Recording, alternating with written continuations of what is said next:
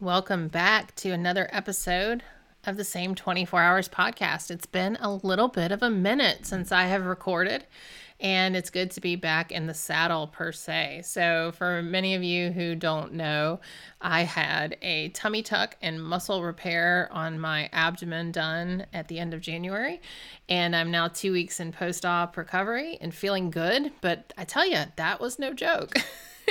I still can't laugh, so don't make me laugh.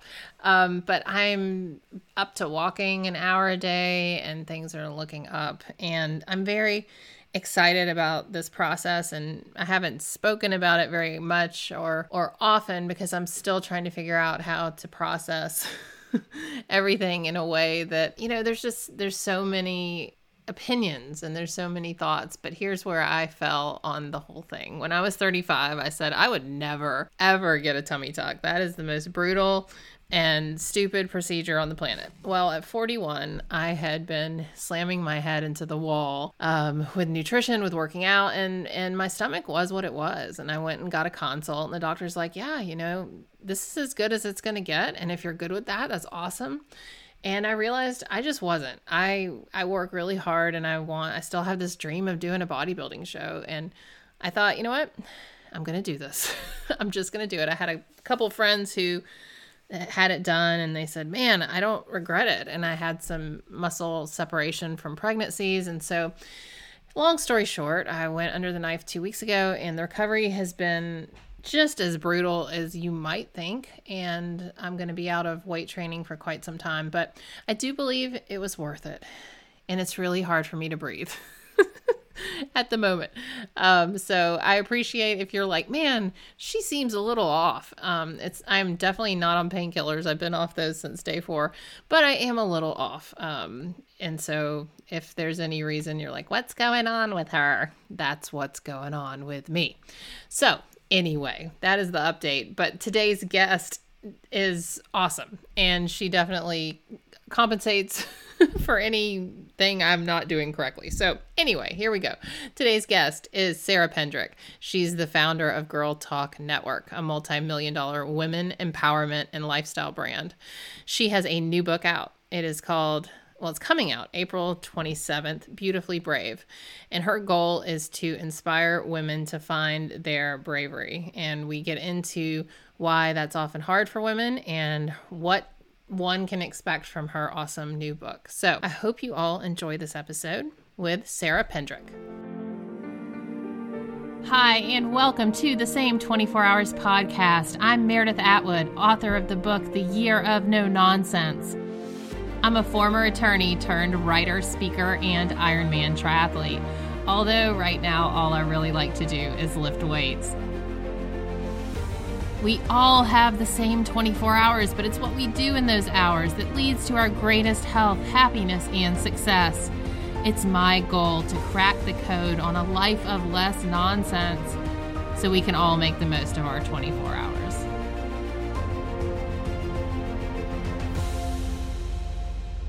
So let's get started. Hello, everyone. Welcome back to another episode of the Same 24 Hours podcast. I'm your host, Meredith Atwood. I'm very excited about our guest today. Sarah Pendrick is here. Hello, Sarah. Hello. Thank you so much. How are you? Me. Good. Good. You were just saying it's early where it's you early. are. Yeah, but that's okay. I did a quick morning routine and I'm so excited to be here. So I'm like, all right, let's do this. Awesome. So your morning routine, what is that? What do you do? I have like 5 things that I do. I do a red light. I journal. I think the most important thing that you could possibly do for each and every single day, and I know you talk all about this on your podcast, is check in with yourself. So I journal. I do my red light. I do a little bit of singing. I have to show you my red light. Look, here it is. Yes. Oh my gosh. What kind of red light is that? It's one that I keep at my desk. Yeah, no, it's a small one because I got, but there's my red light. I love it. I need to check that out. Yeah. So journaling, red light, I do a little 5-minute workshop with the law of attraction, just like thinking about what I want my day to look like, thinking about what I want my next month to look like, and then reminding myself like why, like, so I can ignite those feelings. Like, why do I want that? and then reminding myself why I can have it. So those are things that I make sure that I do every single morning. Yeah. And so how long does your morning routine take? So I've been experimenting with the morning routine for a while because I just think like the same thing doesn't work for everyone except for checking in with yourself. And I talk about that a lot in my book. I just feel like we are always, especially like you being a mom, like you're always checking in with other people first. So it's so important for us to check in with ourselves first. So I've always done that, but I've been experimenting with my morning routine for years. And for a while, I actually liked my night routine more, like setting myself up for the next day. I feel like it's like really important for women. There's something with the night routine. But now I'm like, okay, if I set myself up with these things that I just mentioned every single morning, like I'm going to have the most amazing day. I'm going to be like flowing totally myself. So that's really important. So I set aside an hour.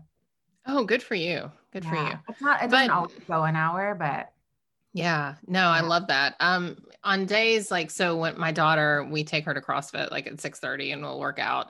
And so to get up at 5:30 is, to make it to the gym. And so my morning routine, it used to be I would get up and do, the journaling, the reading, but it just keeps getting knocked back earlier and earlier. And so I'm like, oh gosh, so my morning routine is all over the place right now, but I can tell a difference. And it's like, why do I feel so scattered today? Oh, right. I did not do any of the things that I know are so grounding and so important. Yeah. So I hear you on that. No, but props to you because I think about you're like, I'm like, it's early right now. You're like, it is. You're like, 7? No, that's early. Yeah, it is. I mean, it is early. It is I early. It's know. early to be doing a podcast. I mean, Yeah. yeah, for But when sure. you're doing what you love, and I really was so excited to connect with you and be on the podcast. So I'm excited about that. But I think about that for when I'm a mom. I'm like, okay, this is going to be a constant like change. That's why I like the night routine. And a lot of my friends that are moms will do that. Yeah, yeah. And you raise an interesting point. I mean, once you're a parent, things definitely change, but I think you're ahead of the game. I mean, I didn't come to the morning routine. I didn't come to exercise. I didn't come to most of that until after I had kids because I thought, holy hell, my life is a mess. I've got to like figure stuff out. And so anyone that's in their 20s or 30s and they've got their morning routine and they've got their life kind of, not squared away. I mean, who has it all figured out, but you just know who you are and what you want and what works for you before you have kids. You're ahead of it, girl. Yeah, thank you for Ahead of that. it. We're getting ready this year. So, Oh, good for you. yeah, Good for you. All just trying right. to be Well, my absolute best and then be able to pour into another human. yeah. Yeah. Well, you know what? The most wonderful thing that best parenting advice I ever heard was from Dr. Shafali Savari, who, conscious parenting, and she's amazing. She said that the children are not our own, that we are just here Yeah. as mere guides. And when she said that, I was like, huh, imagine if we had all been parented that way, No. like not belonging to someone, not being told what to do. And, instead you're just like, well, I'm guiding this little human and they're here to teach me.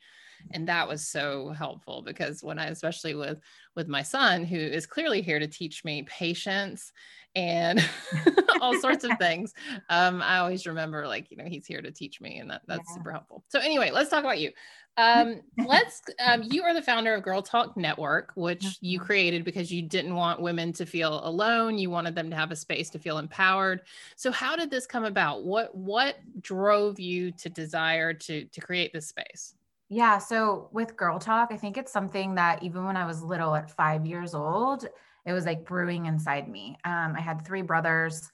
I always like loved my girlfriends and just being in community. I was in theater. I was like really dramatic, like loved being on stage, all the things. And then as I had gone through some things in my life, like my light was dim and I became more shy, but I still just had this desire burning inside of me. I didn't know what it was. I knew that it was to help people. I like particularly like women. I was just drawn to community and sisterhood. And then I went naturally, I'm like, oh, I want to help. I talk about this in the book too. Like, what did you want to be when you were younger? Because it's like such a testament to like Yes, what I your talk about soul that in wanted my you to book be. too. You do? That's Yes, awesome. yes, for Yeah, like sure. I just wanted to help people. So I would just like when people are like, "Oh, I want to be a doctor." It's not necessarily that you want to be a doctor. You just when you're little, like that's what you see. You want to help people. Oh, doctors help people. So I'm like, "Oh, psychiatrist, obviously. Like I want to help people. I'm going to go to school, get my PhD." And while I was doing that, like a ton of debt, so much time as anyone that has gone through school in general. And I just wasn't feeling aligned. Like, I'm like, okay, I am not excited about this anymore, but I've put so much money and time into this. And I really sat with that and decided to drop out. I just knew, like, in my soul that there was something else for me. So I dropped out and moved to LA. Everyone thought I was crazy, but I just knew that I needed to do it.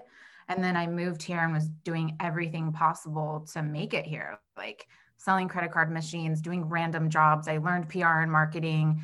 And then I was doing things for other brands, like building other brands up, getting them exposure, like literally building their companies. And then realizing that I wasn't happy. I was volunteering in my free time with women organizations. So I'm like, okay, this is when I feel good. This is when I feel like that spark inside that I felt when I was younger. And so I decided just to take everything that I had been doing for other brands and create Girl Talk. And I had my first women's event in 2016. And then it's just kicked off from there. That's awesome. And kudos to you for dropping out. We always talk about, yay, you got your degree and I have a law degree that I do not use now because I Yeah. stuck it through. I just kept going. Like, I knew the first day of law school that I had made a mistake. And I Yeah. kept that lie going all the way through 13 years of a career and got out, 5 years ago. But good for you. I mean, that is some ultimate listening to your gut and really realizing, like, I'm not in the right place. Like, But what same did with that? you, even doing it for 13 years. That's like, that could be even more difficult in some It cases. is. Well, I mean, I Yeah. don't know if it's more difficult, but it's definitely difficult because by then you've got the golden handcuffs. Yeah. They're Right. paying you But well, and you're like, but yeah. Well, what was it in you that was it just like a constant tugging and nagging, like this is not what I want to do, or was there a pivotal moment where you thought I'm out, or yeah, so for me, it was just like not feeling like myself. Like, I just would feel like there's something like more here. Like, I could have a life that's good or I could have a life that's amazing. And it just like, I just kept feeling it inside, like feeling it inside my body. Like, this just like, is this it? Like, hmm, there's something else. Like, I've felt it since I was younger. Like, this is not making me really happy. And I know that I deserve to be happy. I think everyone deserves to be as happy as possible. We're all worthy to like listen to that little voice inside, even though it's scary, like so scary. And you're like, what the heck? This makes no sense. Like, this was going to be my direction. I've spent so much time, so much money. Everyone else thinks I'm crazy. But that's another reason it's led me to everything that I'm doing right now. It's led me to my book, Beautifully Brave. Like, that's why I call it Beautifully Brave, because it's being brave, but it's being like, for women, like beautiful in their bravery by saying yes to themselves and no to like all the noise around them. So honestly, I don't know. When I look back, I'm like, wow, like how did I do that? But I just think when you listen to the feelings inside of you, it's like, how could you not? right, right. And so many of us, I think, have those feelings and we feel it, but we stuff it down, Yeah. ignore it, or take it out on food or exercise or whatever other bad habits we can find, and continue to push it down. So anyone listening, like, this is your cue to listen to that voice. If you've got something nagging you, it's real. Maybe you don't Mm-hmm. need to run out and quit your job right now. But Yeah. start to make a plan. All right, so good segue into your book, Beautifully Brave. So what inspired, first of all, how, congratulations, let me Thank congratulate you on the you. baby that you're about to birth. How was that process for you? How was writing, is this your first book? This is my first book, and I've seen everyone that I know go through the book journey. And I get like, I had compassion for them then, but I'm like, whoa, I get it. I get it. If I could go buy every book in the world to support someone, I would do that. Like, that is, you're pouring your soul, you're pouring your soul out. You're doing something that you care about so much. It's a process, it's a journey. It's like one day amazing flowing out of you. The next day you're like, oh my gosh, what am I doing? It was a labor of love and just really magical. I'm so excited now to like have it be on pre-order and like have it in people's hands and in my hands soon. But I'm excited for this next journey, like being able to talk about it and book club about it and women really coming together and having conversations like we're having right now. Because when you're alone and you're feeling those feelings, it's difficult to be brave. But if this is, I want this to be a movement where women are like, hey, like, you can have a good life. let's congratulate people for like walking away from things or saying no to things that they're just like, that's not totally for me. Like that doesn't light Yes. me up, rather than just like congratulate. Yes. And you congratulate and celebrate all the big accomplishments, but let's also celebrate like the things that we walk away from that aren't for us. Yes, absolutely. So what is the main thing if that someone will get from your book? Like if you had one soundbite, one little thing to call it down to that you hope women will take away from your book, what is it? Ooh, I'm getting better at the one question thing. As you can I'm tell, I'm prepping like, you. I'm oh, but prepping you for yes. I'm like, I have so many things to say. Um, it's honestly like your unconventional guide. It's nothing else like that, nothing else out there like it. It's just not the usual advice that you hear. And it's basically just like your reminder. Like, if I hand it to you, this is going to be your new best friend to remind you how to completely fall in love with yourself. and how to be brave, obviously, beautifully. Yeah. So, yeah. Do you think women are not brave because we've been like, what? Well, let's start there. Obviously, if Yeah. you're writing a book called Beautifully Brave, you believe that we all have the ability to be brave and that we have everything inside of us to do that. So, why do we need a book about that? What has happened with women along the Yeah. way that has caused us to not be brave? So there's a few things. Society, there's just been like so many like rules that we all have learned growing up, and so many like from the minute that we're born, it's like we're like looking out for other people's like approval, or we're like sharing our toys, or you're supposed to be like this, or we've all heard this stuff like good girl, all the things. But then we're not really taught at a young age, but we are more so now, which I love. Like people are waking up, they're being so conscious. They're like you said in the beginning, like our kids don't belong to us. They're their own person. Like they're here to teach us. What if we all started leading with how we can take care of ourselves first before we take care of other Right. people, and really congratulating people for like saying no? Like as simple as with friends. If you're like, hey, I can't come out, I can't do that, I can't go to dinner, and you don't have to give a reason. It's just because you want to hang out with yourself. Yeah. Like starting to switch around the things that we take personal or that we like put on the back burner. Like I really, really, really felt dedicated and calling for this book to be a movement for women to read together, to have more of a way of living together.